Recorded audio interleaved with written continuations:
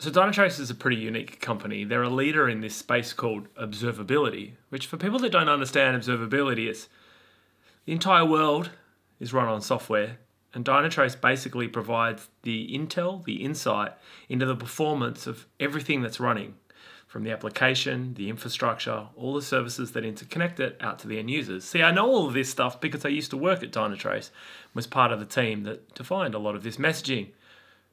But I have always wondered, for a company that is so essential to building the software that runs everyone else's software, where do you start?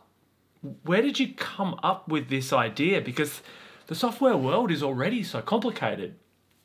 And to be able to understand the nuances as the cloud changed and AI came in, to be able to keep abreast of what is going on and develop the software that runs the software is super interesting.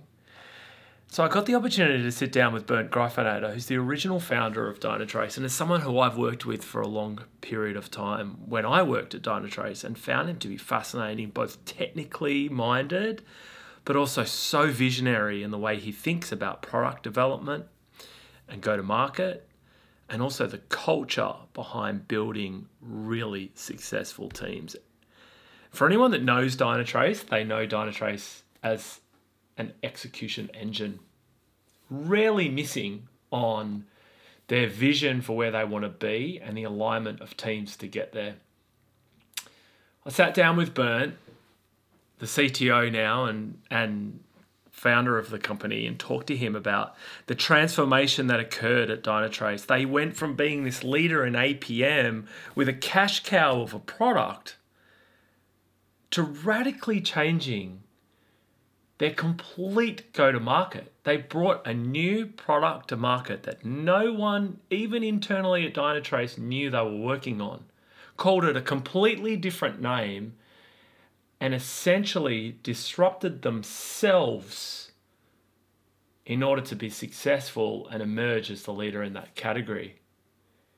And as these things all came together, it became obvious, we need to completely reinvent ourselves and create a new generation of Dynatrace. And these were the plans. And when we presented them, the first reaction was, hey, you guys are crazy. You can't start over there because, we have existing customers and this is totally different. And then the conversation started, but if you do something new and this new thing is even SaaS, then you cannibalize sort of the other one offering and so forth. And those discussions were hard. And then the only way sort of to really convince back then the board, not just the CEO. The CEO was almost the easier one, but the board was the hardest back then. And we used, I brought in the history of Kodak. He shares the story of what they had to do to make that be successful, how he pitched it to the board, and eventually moving towards the vision for that product, how we had to reverse engineer it, which meant also educating everyone on sales, moving customers over to this new platform, to the successful IPO of the company. And then where are they going now with this massive scale and a platform called Grail with a more advanced AI? It's a really fascinating conversation. It's one where I feel like an hour wasn't long enough. I feel like we could have dissected this into so many different parts. And as much as I wanted it to be 2 different episodes or maybe even 3 different episodes, it just didn't make sense. So consume this any way that you like. Take your time to listen to the story and hear from one of the really most successful CTOs and visionary product leaders that you'll meet. I hope you enjoy the podcast.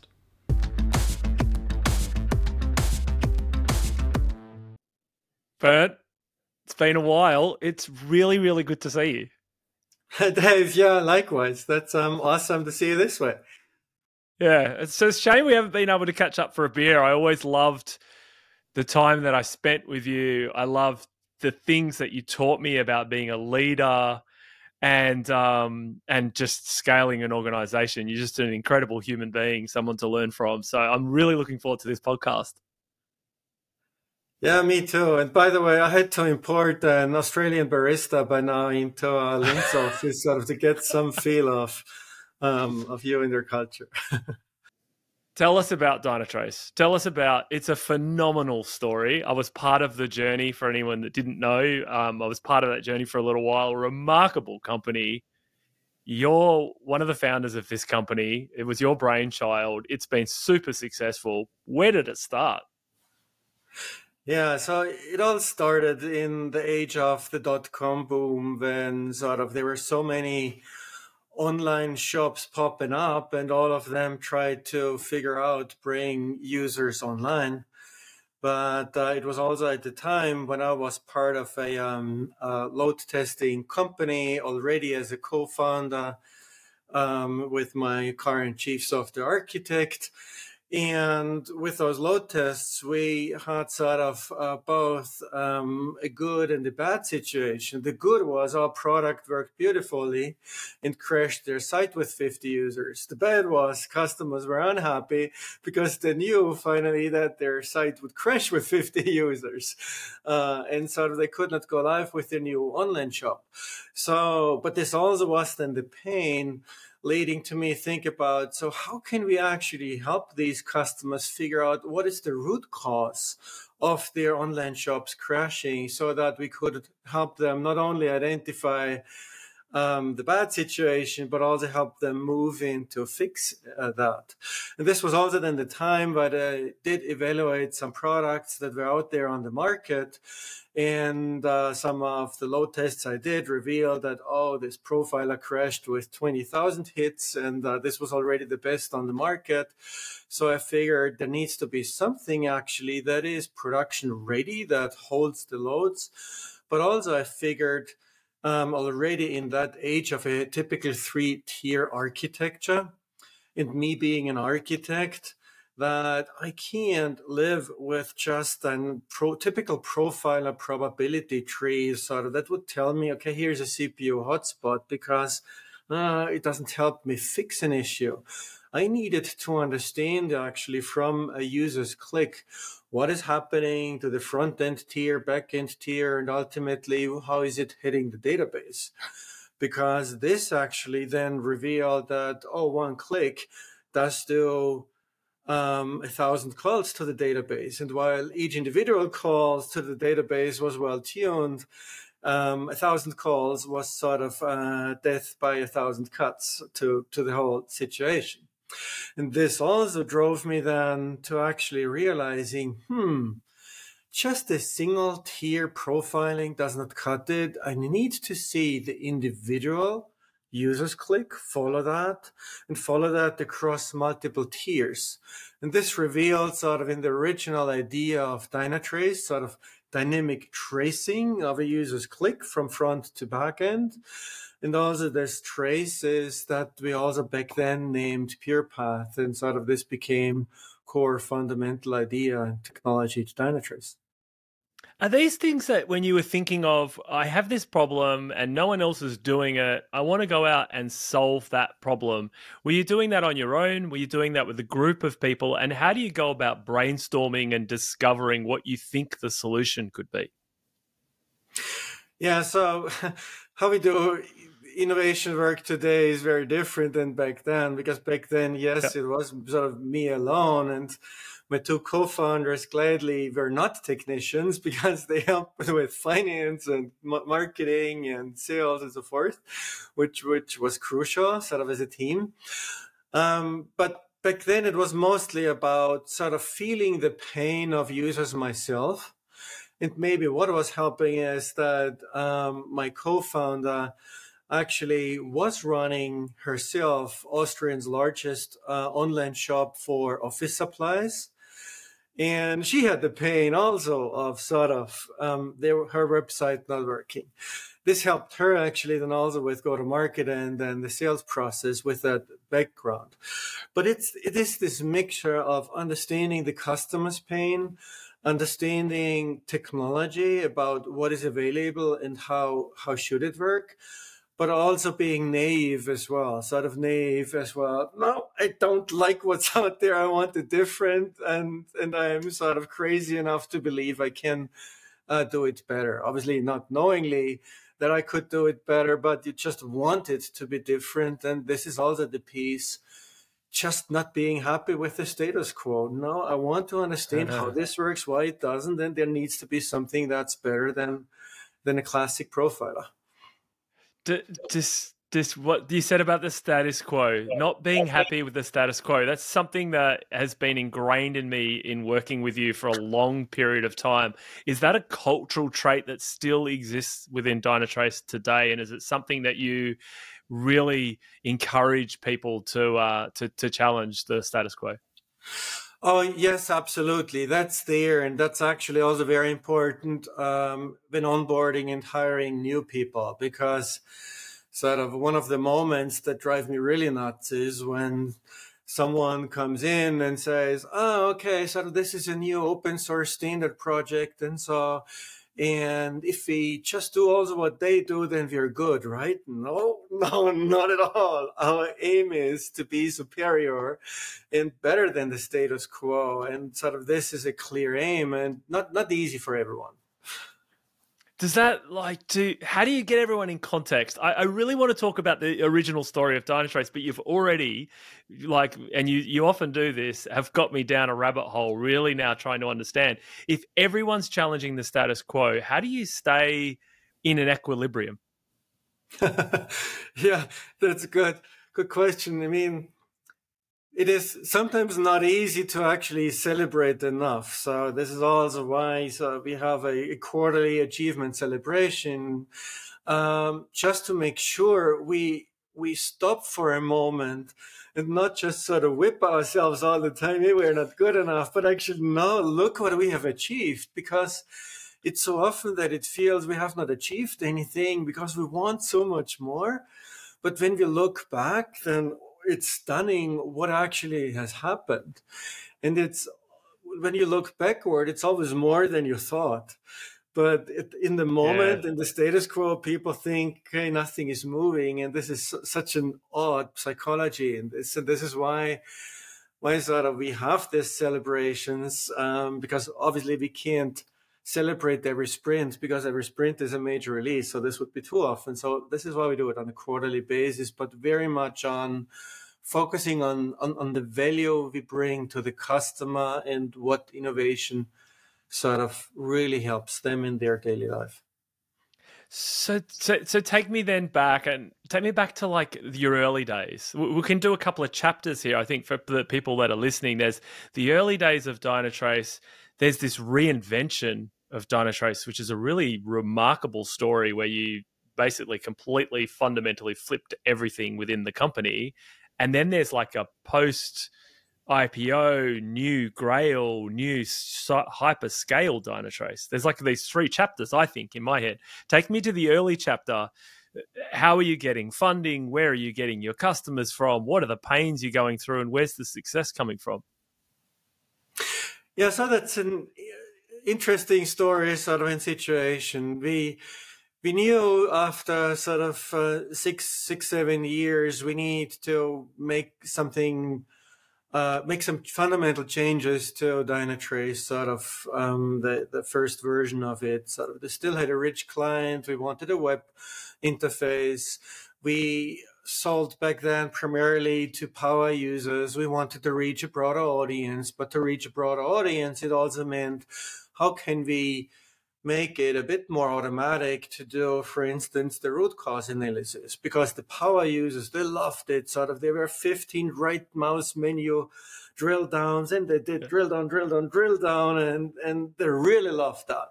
So, but for the average user, this was too complicated because you had to know what to search for. And this drove us also thinking, so, how do we need to change the entire approach to go about the data? Because it was clear, and every customer stated is back then as today, we have the best data of sort of all of these observability approaches in the market. and so the analysis sort of is then the key aspect, bringing the value then to the users.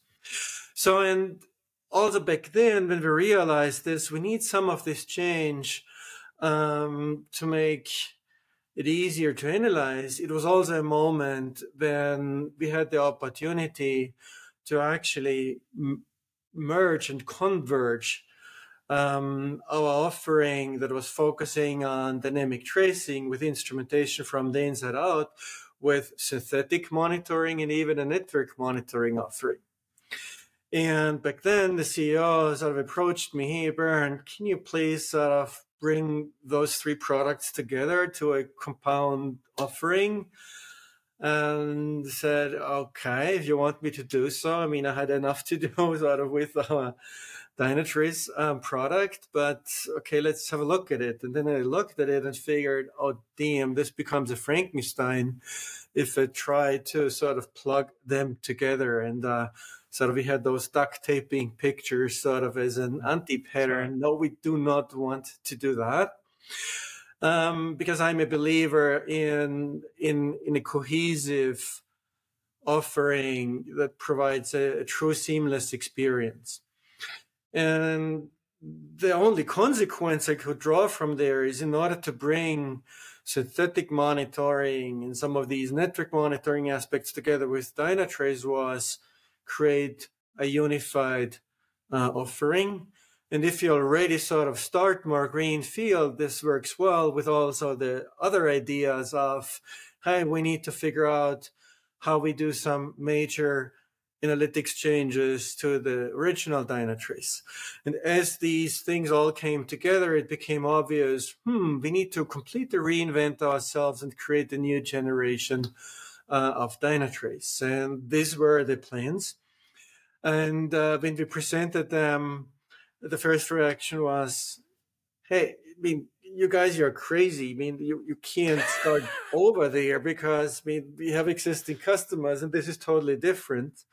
And then the conversation started, but if you do something new and this new thing is even SaaS, then you cannibalize sort of the other one offering and so forth. And those discussions were hard. And then the only way sort of to really convince back then the board, not just the CEO was almost the easier one, but the board was the hardest back then. And we used, I brought in the history of Kodak. Kodak completely missed out in their history, the digital camera market, because they had the fear of cannibalizing the film production, sort of repeatedly selling film and sort of film development machines and so forth. They had, in fact, even the best digital camera up front, but then they did never make the business move.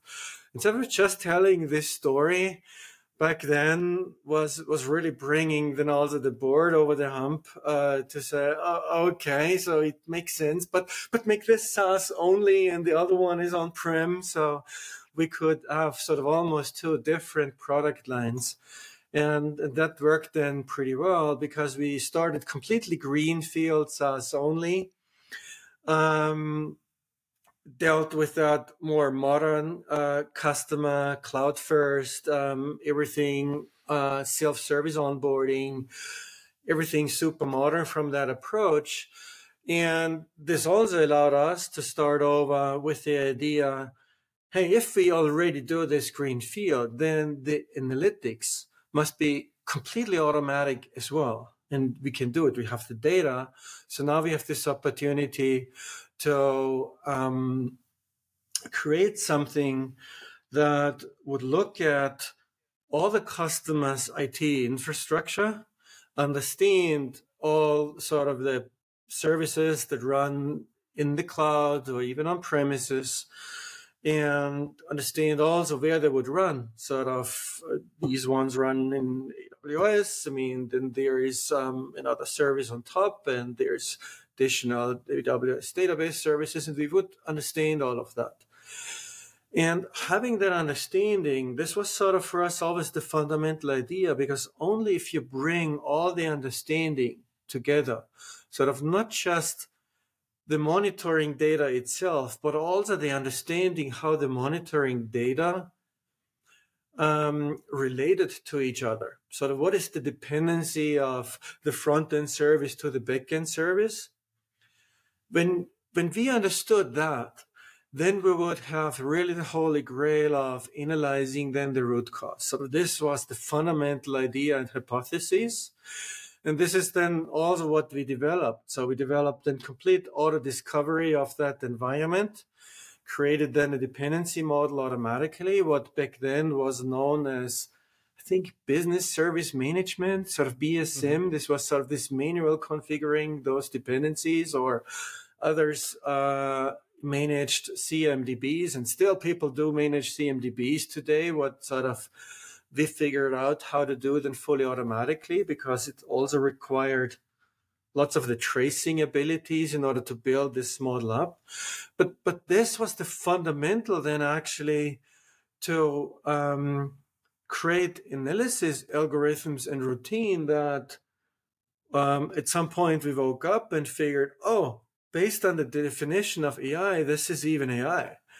And this is how, sort of, without actually knowing that we built AI, we had invented some form of AI that we today call causal AI, because it is all fact-based and dependency-based rather than correlation, because correlation is guesswork, and this is knowing, okay, this end user suffers because of the hop goes to that service, the next service, and this backend is the issue.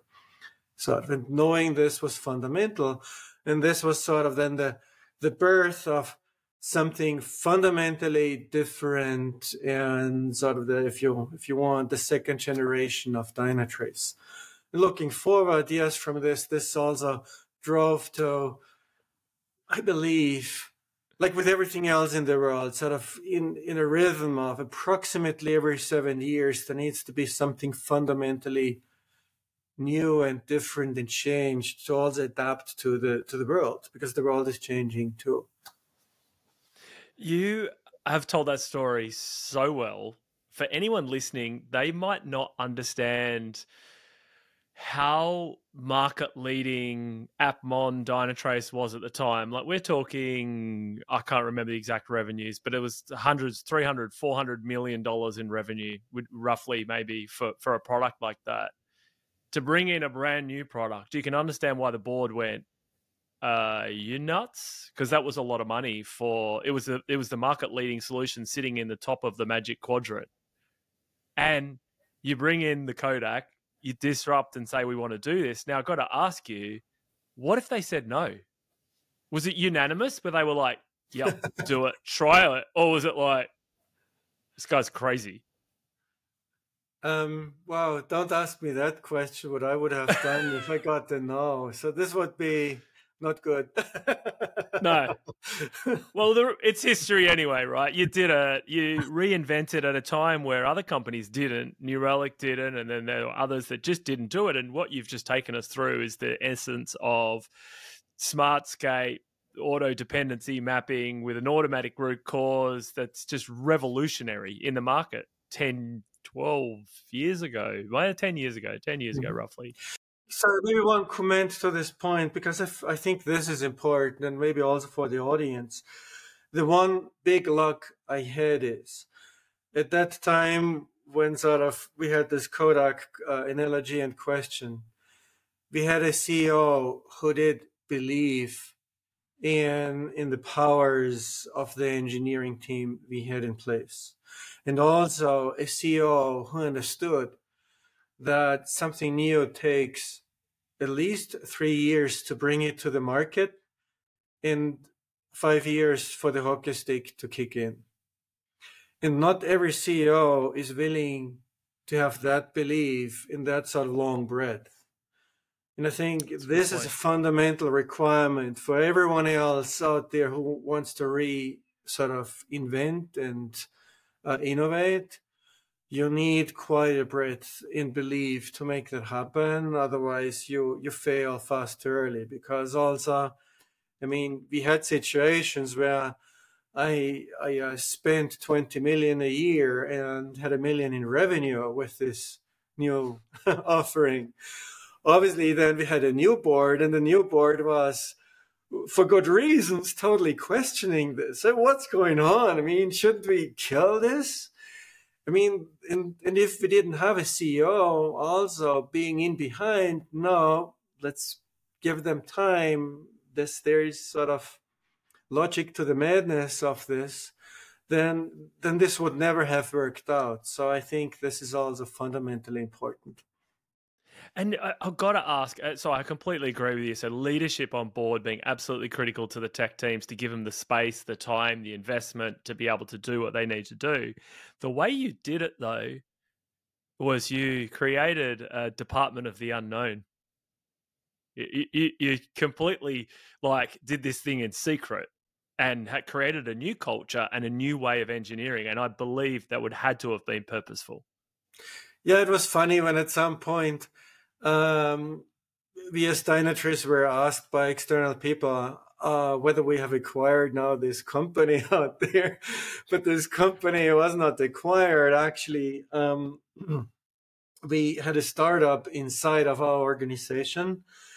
And it was for me a very fantastic opportunity because I stepped into sort of the role of a virtual founder CEO. Sort of not the formal title, but I had my own engineering team, I had my own marketing team, I had my own sales team, and we basically created all this new shiny SaaS offering, completely standalone, under the radar, under a dedicated brand. We did a completely separate launch on the market, dedicated trade shows. It was not known as Dynatrace at all. It was known as Roxit with this brand. And this was all intentionally in order not to cannibalize, but also it gave us the room and freedom to play with new onboardings, with new ease of use, and we could actually focus more on the innovation parts than on the enterprise functionalities. I mean, sort of as a business, you make money when you have then the enterprise functionalities with your product. I mean, this is single sign-on, all the security, all the certifications. I mean, this is all what's required for enterprise business, all good and important. But when you have only sort of so enough energy and resources available, this separation gave us the opportunity to focus on the innovation first, sort of building this AI first, building completely new approach to user interface, and sort of with the mantra, everything automatic. And this environment achieved this, but also sort of there, with all the goods of it, it also had a flip side as well. The flip side was how to integrate it then back in. So it's remarkable how you did it. And when you said you went to other events, you actually did come to Dynatrace events at the time. And I remember sitting there and going, what's this?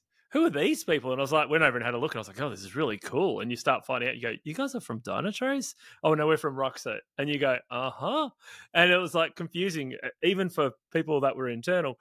But what you also, and I want to touch on how you integrated it back in, because actually the engineering approach and the culture was radically different to what you were doing before. Like, you weren't doing quarterly releases, you were doing really rapid fire releases. And I remember at the time you talking up on stage about no ops and just this real engineering first mindset. And it was quite unique in the market. And I was like, wow, this is really, really interesting. And when you're not bogged down by enterprise support and requests from large companies, so you can go really fast on innovation. You don't have to worry about legacy code and variations of software.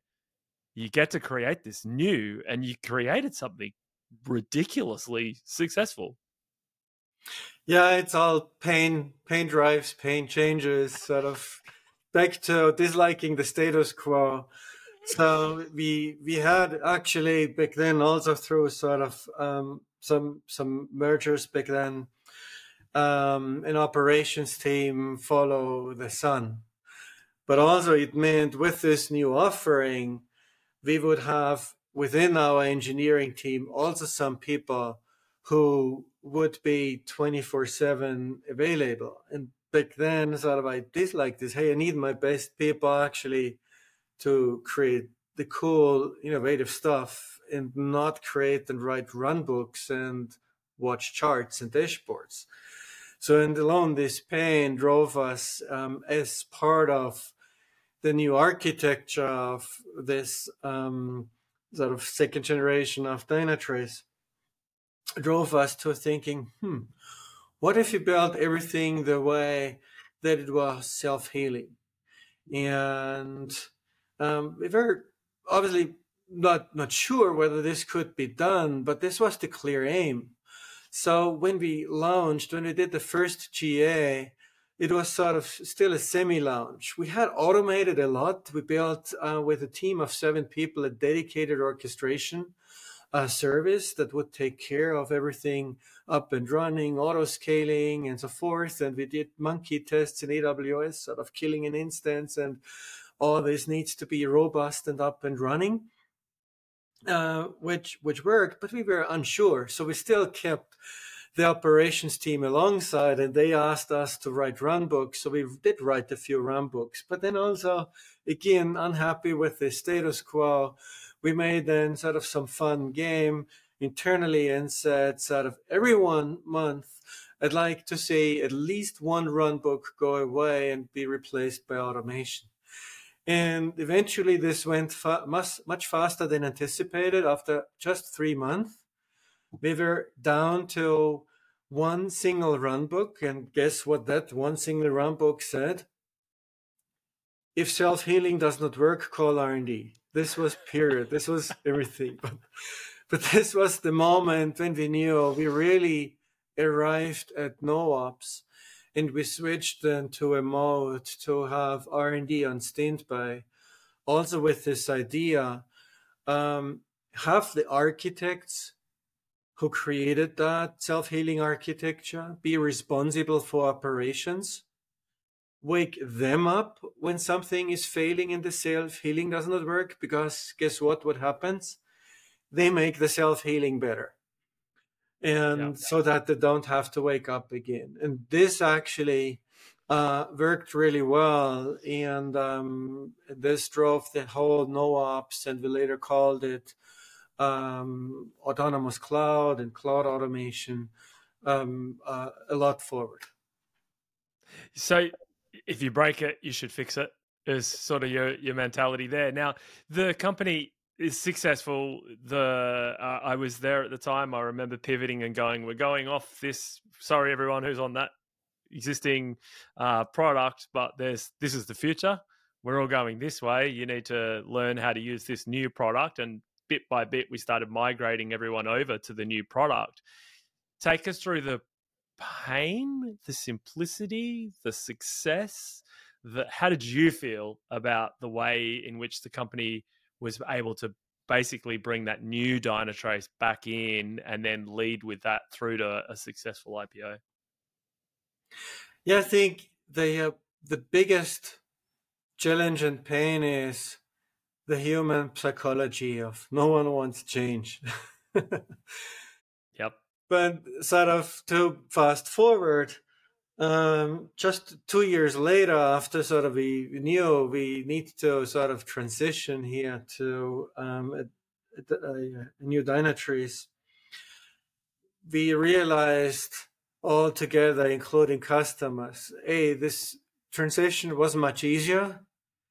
And if we could have done it faster, and everyone would have been even happier.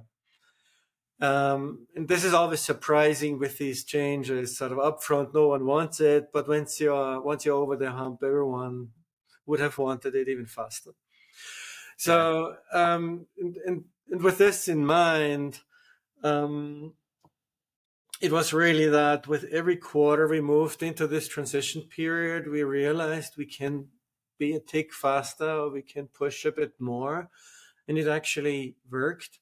But we had a clear program to figure out sort of which customers first and which customers next and so forth, because obviously we wanted to make it also easy and seamless for them. And eventually the new abilities were so attractive that it was not the question of how do I get over the pain, but more a question of explaining, hey, here is the value, and this value is just much bigger than a transition pain. Yeah, it's an iPhone to a Nokia, or a Tesla to a traditional car, right? Like, it was fundamentally different, had AI at the core, and hugely successful. Now, it's had huge scale. So we saw a huge difference of people using this product, and that must have felt really good. The company was very successful and went through rapid growth. And then there was a public offering. I'm super interested. Never got the opportunity to ask you this question. How did you feel personally when the company went public? So this was super awesome. I've never thought in my life that something like this would happen.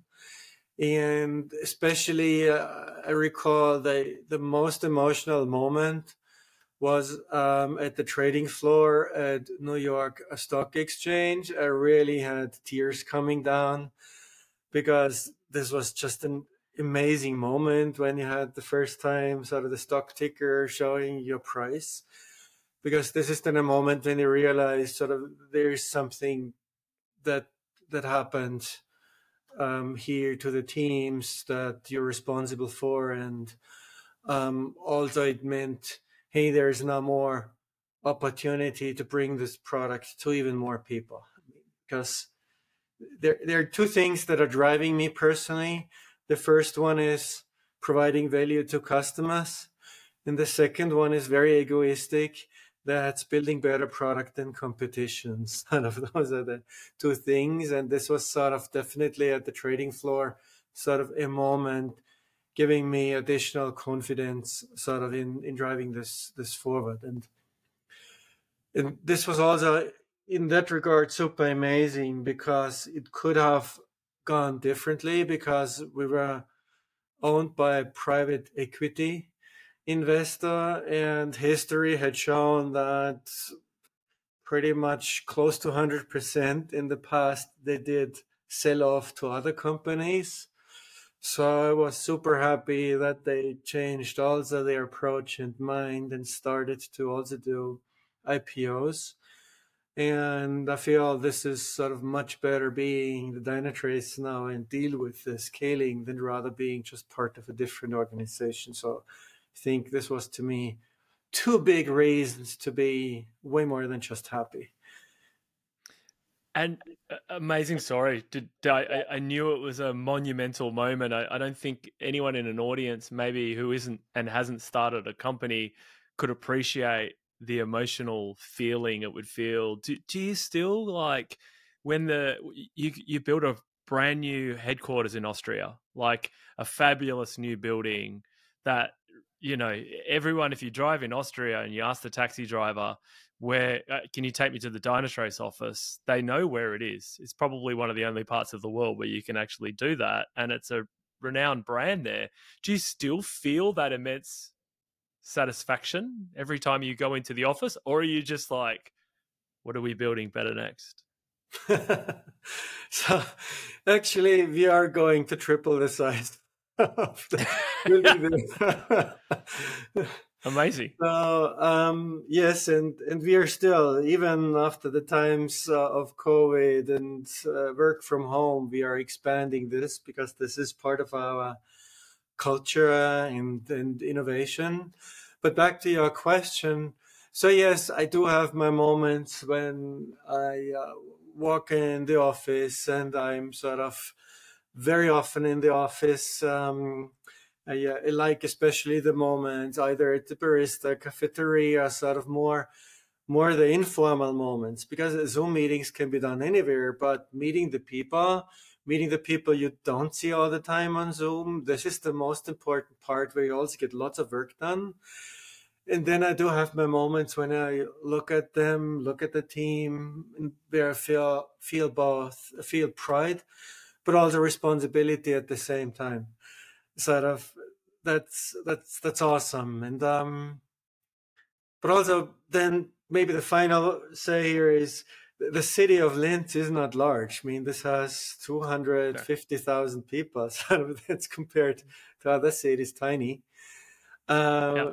But also this makes it interesting in terms of also now feeling a bit of responsibility in changing the city and also making sure this is a fantastic place for internationals come in, because this is all about continued growth as well.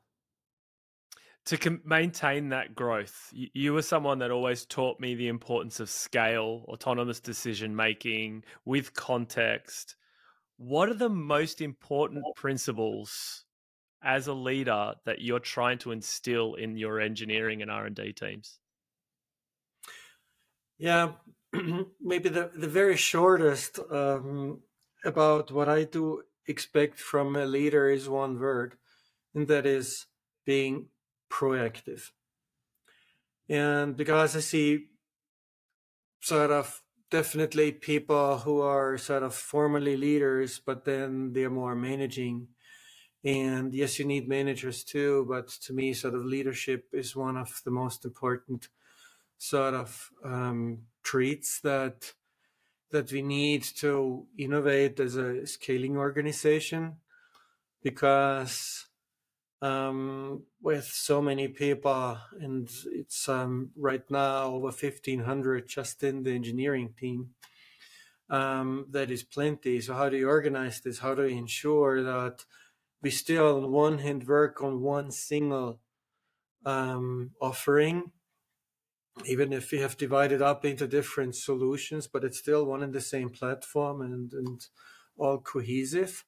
So that is definitely challenging. So you need leaders that are participate the overall vision, while at the same time work as autonomously in their particular focus area, so that it's not sort of a just top down Bernd had said kind of approach. And this balance is definitely tricky. This is ongoing tricky, especially with onboarding many new people who all have to figure out where is the balance between autonomy and sort of, okay, now you need to first figure out the alignment with management.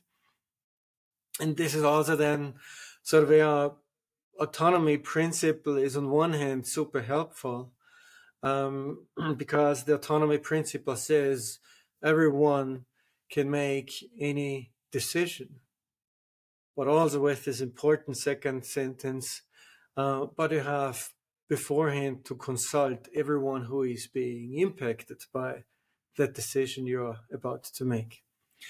And sort of the tricky part is that many, either intentionally or most likely completely unintentionally, um, ignore or fail on well enough execution on the second part, on consult the impacted people, because that is work and you get more feedback and it usually makes it harder.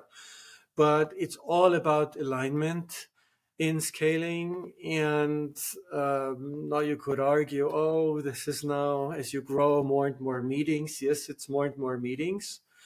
But if you're not aligned, then it's even worse. Then people make decisions on their own, and then you have to undo them later. This is even more waste of energy and time.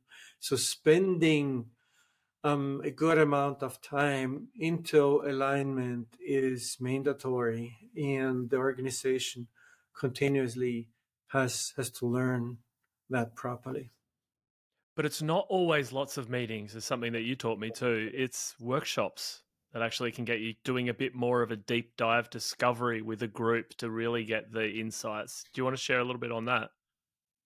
Yeah, definitely. It is organizing sort of work into value creation elements. And this is also where it's important to me that the formal organizational hierarchy is not the means to get work done, but it's more how do you bring the right talent at the right time in the right sort of structure together, that we call value creation teams, and work within those value creation teams then in order to drive a proper outcome. And, and that is really helpful, although also it's not always easy for people. No, this is my sort of home team. I don't want to switch. So this is an organizational challenge. But in terms of total effectiveness, we figured that this is still a very good way of working. So once sort of these value creation teams are defined, and by the way, those can exist and be short-living as one sprint, but they can also live for years, those value creation teams. Once those are defined, alignment happens in workshops, but not just alignment in the sense of the boss tells, but alignment in the sense of, oh, this is our goal, this is our charter, this is what we want to solve, this is other pains. Now let's work together of what the solution path might be and should be, and we call those then also some of those workshops deep dives, where it's more deeper into either architecture or deeper into go-to-market or deeper into some growth topics. So whatever it is, but giving the teams a feel of that they are contributing to the solution and not getting told is very important, because that's also the way in order for them to bring in enough of autonomy and innovative ideas into the process. Yeah, so it's not a siloed scenario. This is like a mesh fluid scenario where you're moving people around, and that can create probably a really collaborative culture. Yeah, correct. And so it's definitely, for me, pretty much the most effective way, but it's also heavily matrixed, so it doesn't make it easier in order to organize. So that's maybe the trade-off. But in terms of outcome, with that amount of people, while the number seems large, compared to other companies, I'm pretty proud about the output that we are achieving. So I could spend, I reckon, hours, and I look forward to at some point having a beer with you and talking to you again. But in the interest of this podcast and those listening, it's been nearly 7 years, Bernd. What have you been doing? Are you working on anything new that you want to share with everyone? What's Dynatrace up to? Yeah, so I mean, to be honest, this year's February at our annual conference Perform, this was to me one of the most important moments in the history of Dynatrace, because we announced there the cornerstones of yet another Dynatrace. It is, from customer perspective, fairly seamless to most of them in order to move to the Dynatrace, sort of not as different in the change to the past. But what's happening under the hood of this new Dynatrace is fundamentally changing. And this is also, for me, the track into the future of also a continued growing company. Sort of, to be a bit less cryptic here, sort of what we have done with the second generation, this was everything about fully automatic. And this was awesome for customers because they could do observability fully automatic and got the answers there, the root cause there. Everything was automatically baselining. They had not to configure much of the standard core observability. It was more than sort of enterprise configuration around that. And this was fantastic from that side, that so much was automatic, but also it had a flip side. And the flip side was that customers loved what's there in Dynatrace as the data, but they could not go beyond the use cases that were built in. And we can't build all of the use cases that customers come up with. So, hey, I would like to use your data for forensics. Sort of, how could I do this? And back then we did not have an answer. But with those announcements and actually releases of Dynatrace this year, we truly made a completely new shift into openness of Dynatrace. We were crazy enough to actually create a new database. Actually, it's a data lakehouse. So 5 years ago, 4 years ago, actually, I was saying to my team, no way, we won't create a database. This is done on the market.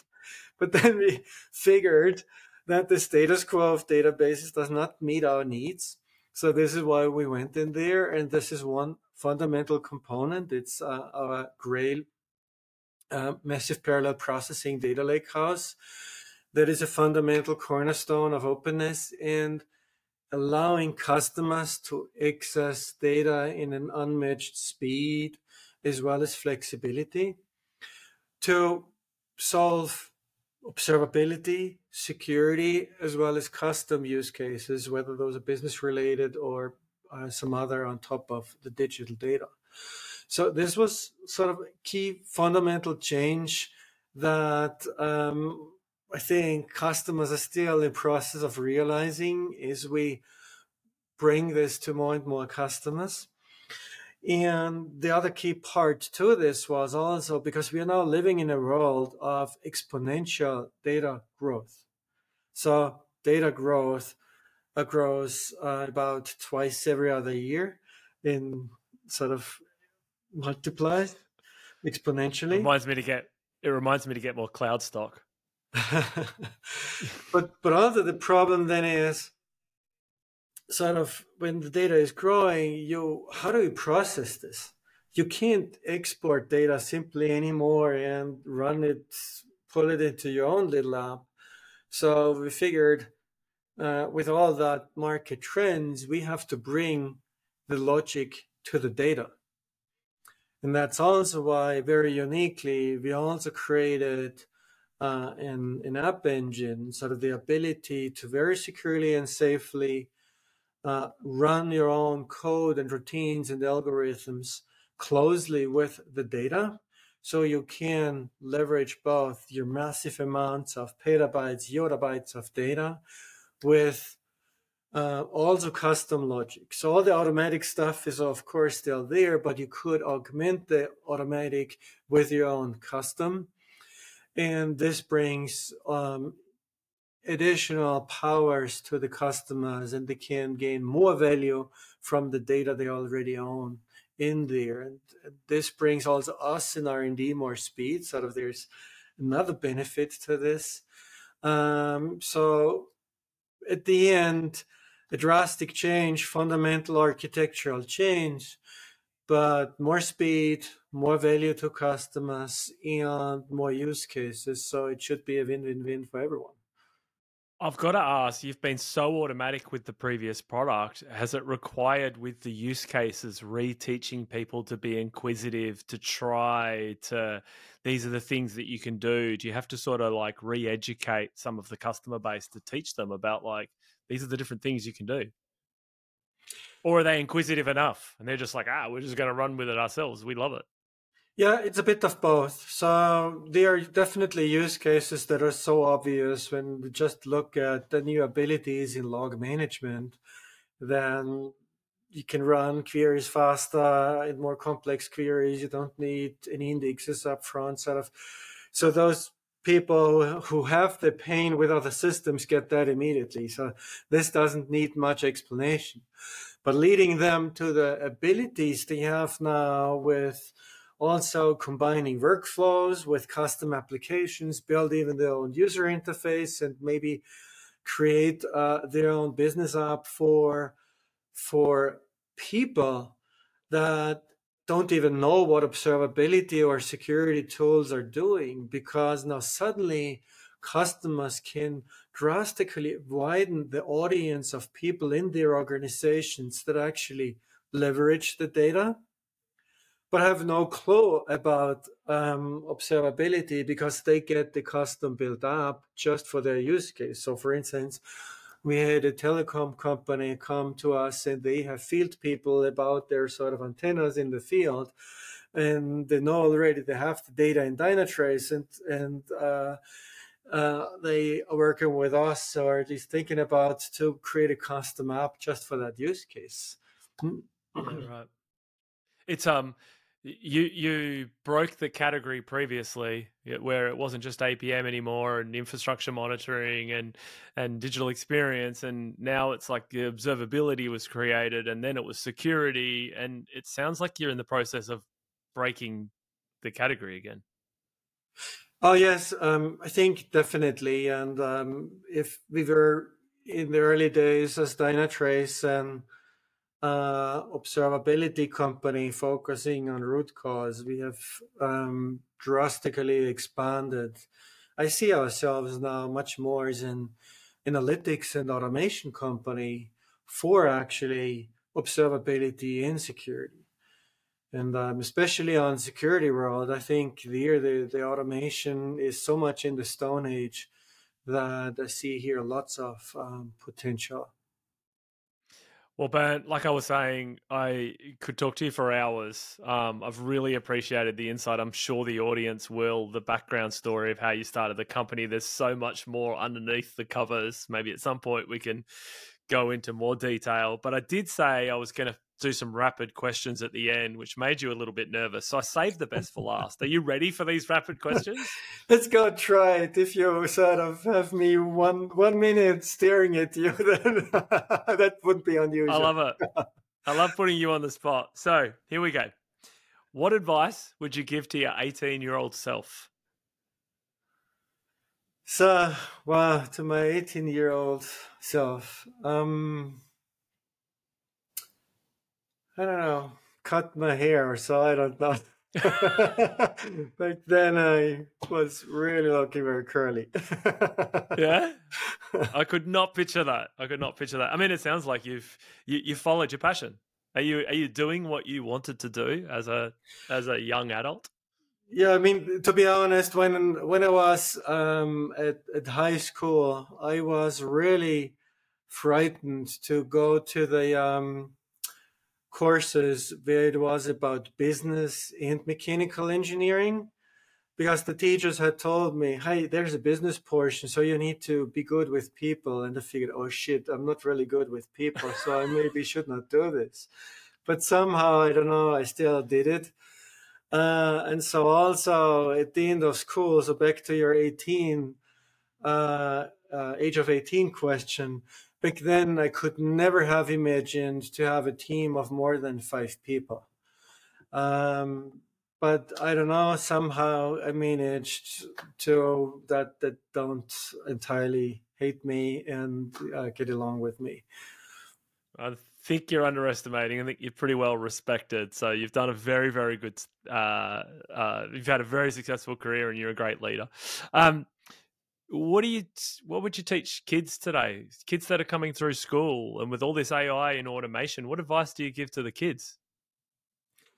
So I give to the kids definitely lots of advice to um, think and explore by themselves. Obviously, I love them to teach them a lot in the areas of tech. Um, but foremost, it is helping them understand the risks and the dangers in a positive way, so they can use it to their for good. As much as also showing them the good parts in life. So I mean, it is as simple as showing for fun every day all those phishing mails you get. And so we joke at each other, sort of almost at family dinner. Hey, what phishing message did you get? And that's sort of an easy way to learn about all those risks. And this is sort of much better to teach them to that nothing happens rather than trying to lock down their computers entirely. Yeah, nice. So it's things like this, but also here at sort of me personally, but also at Dynatrace, we have initiatives to bring kids closer to the world of tech in a responsible way. Sort of things like working with Coder Dojo and kids, or we try other initiatives. So we have sponsorships with universities about how do you do teaching programs for little ones, even in kindergarten, because this is where it's still mostly about creating, I don't know, knitting pullovers or this kind of, or socks like this, versus also tech. So I'm not saying that we should stop this, but it should be a balance, because I think it's not about to get more coders. It is more about how can we safely deal with tech in the future? Because every doctor has to figure out, do I trust now what I get from ChatGPT or not? So if you don't have a bit of a basic of understanding of tech, then it is pretty hard. So this is sort of more that fundamental belief in here. So let's keep running on that.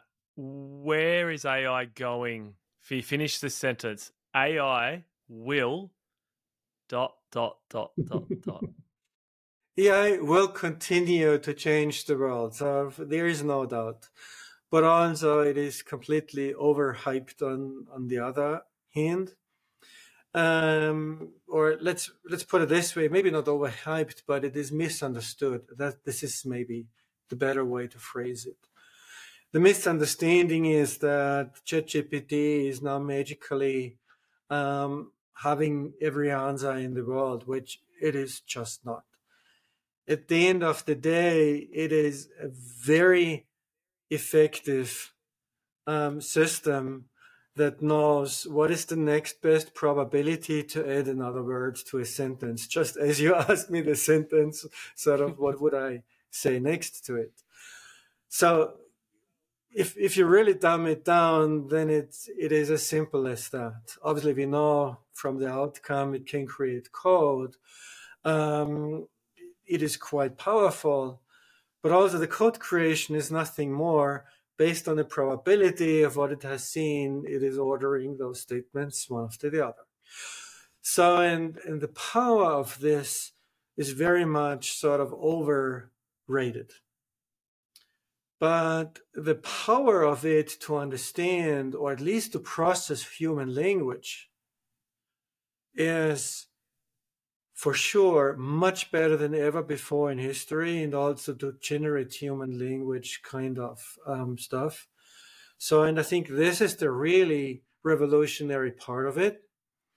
But also now combining these powers with other powers, this is actually then what really together is changing the world. I mean, just as simple as this, ask ChatGPT to multiply 52 with 125. So it will give you an answer, a good answer. It looks right, but it's actually wrong because it was just doing a probability on that, on the words.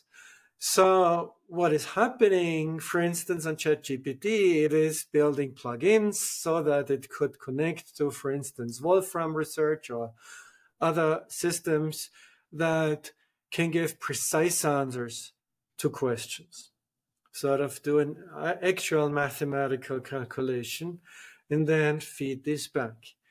And that combination will make it smarter. But it also means that AI systems, sort of, especially today when we speak about AI, most people think of ChatGPT, which is a large language model type of AI. So that this type of AI will never be precise, but always has to reach out to a third-party system. But then it needs to be marked as such so that people will know what is another part that is probabilistic and maybe hallucinated, and what part of this is actually precise and the correct answer that you can trust. And I think this is where we are not there yet. Some search engines on the market try at least to do some call outs. Sort of this was sort of from this site and sort of, but that's not clear. And this is to me also the biggest danger, that people just believe what those systems spit out versus there's a clear delineation what is generated and what is fact-based. And that's also what sort of we at Dynatrace have just announced, a very different approach to AI.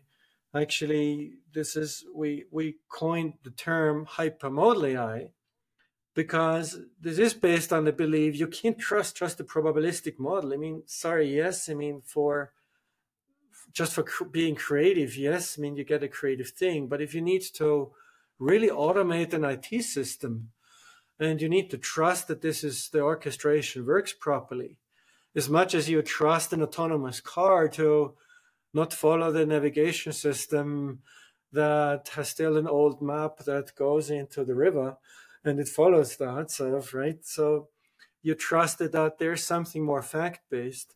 We have actually combined with hypermodal AI um, our completely fact-based causal AI with our predictive AI and combine this with a large language model sort of to bring both worlds together and clearly have then the generative AI, which runs this ChatGPT-like large language model, understand the human language, understand the intent, but then it reaches out to the fact-based other Dynatrace Davies AI systems, get the facts back, and combine it then into the response to make it clear to the user, here's the generated part, but also here is then the actual facts from your system.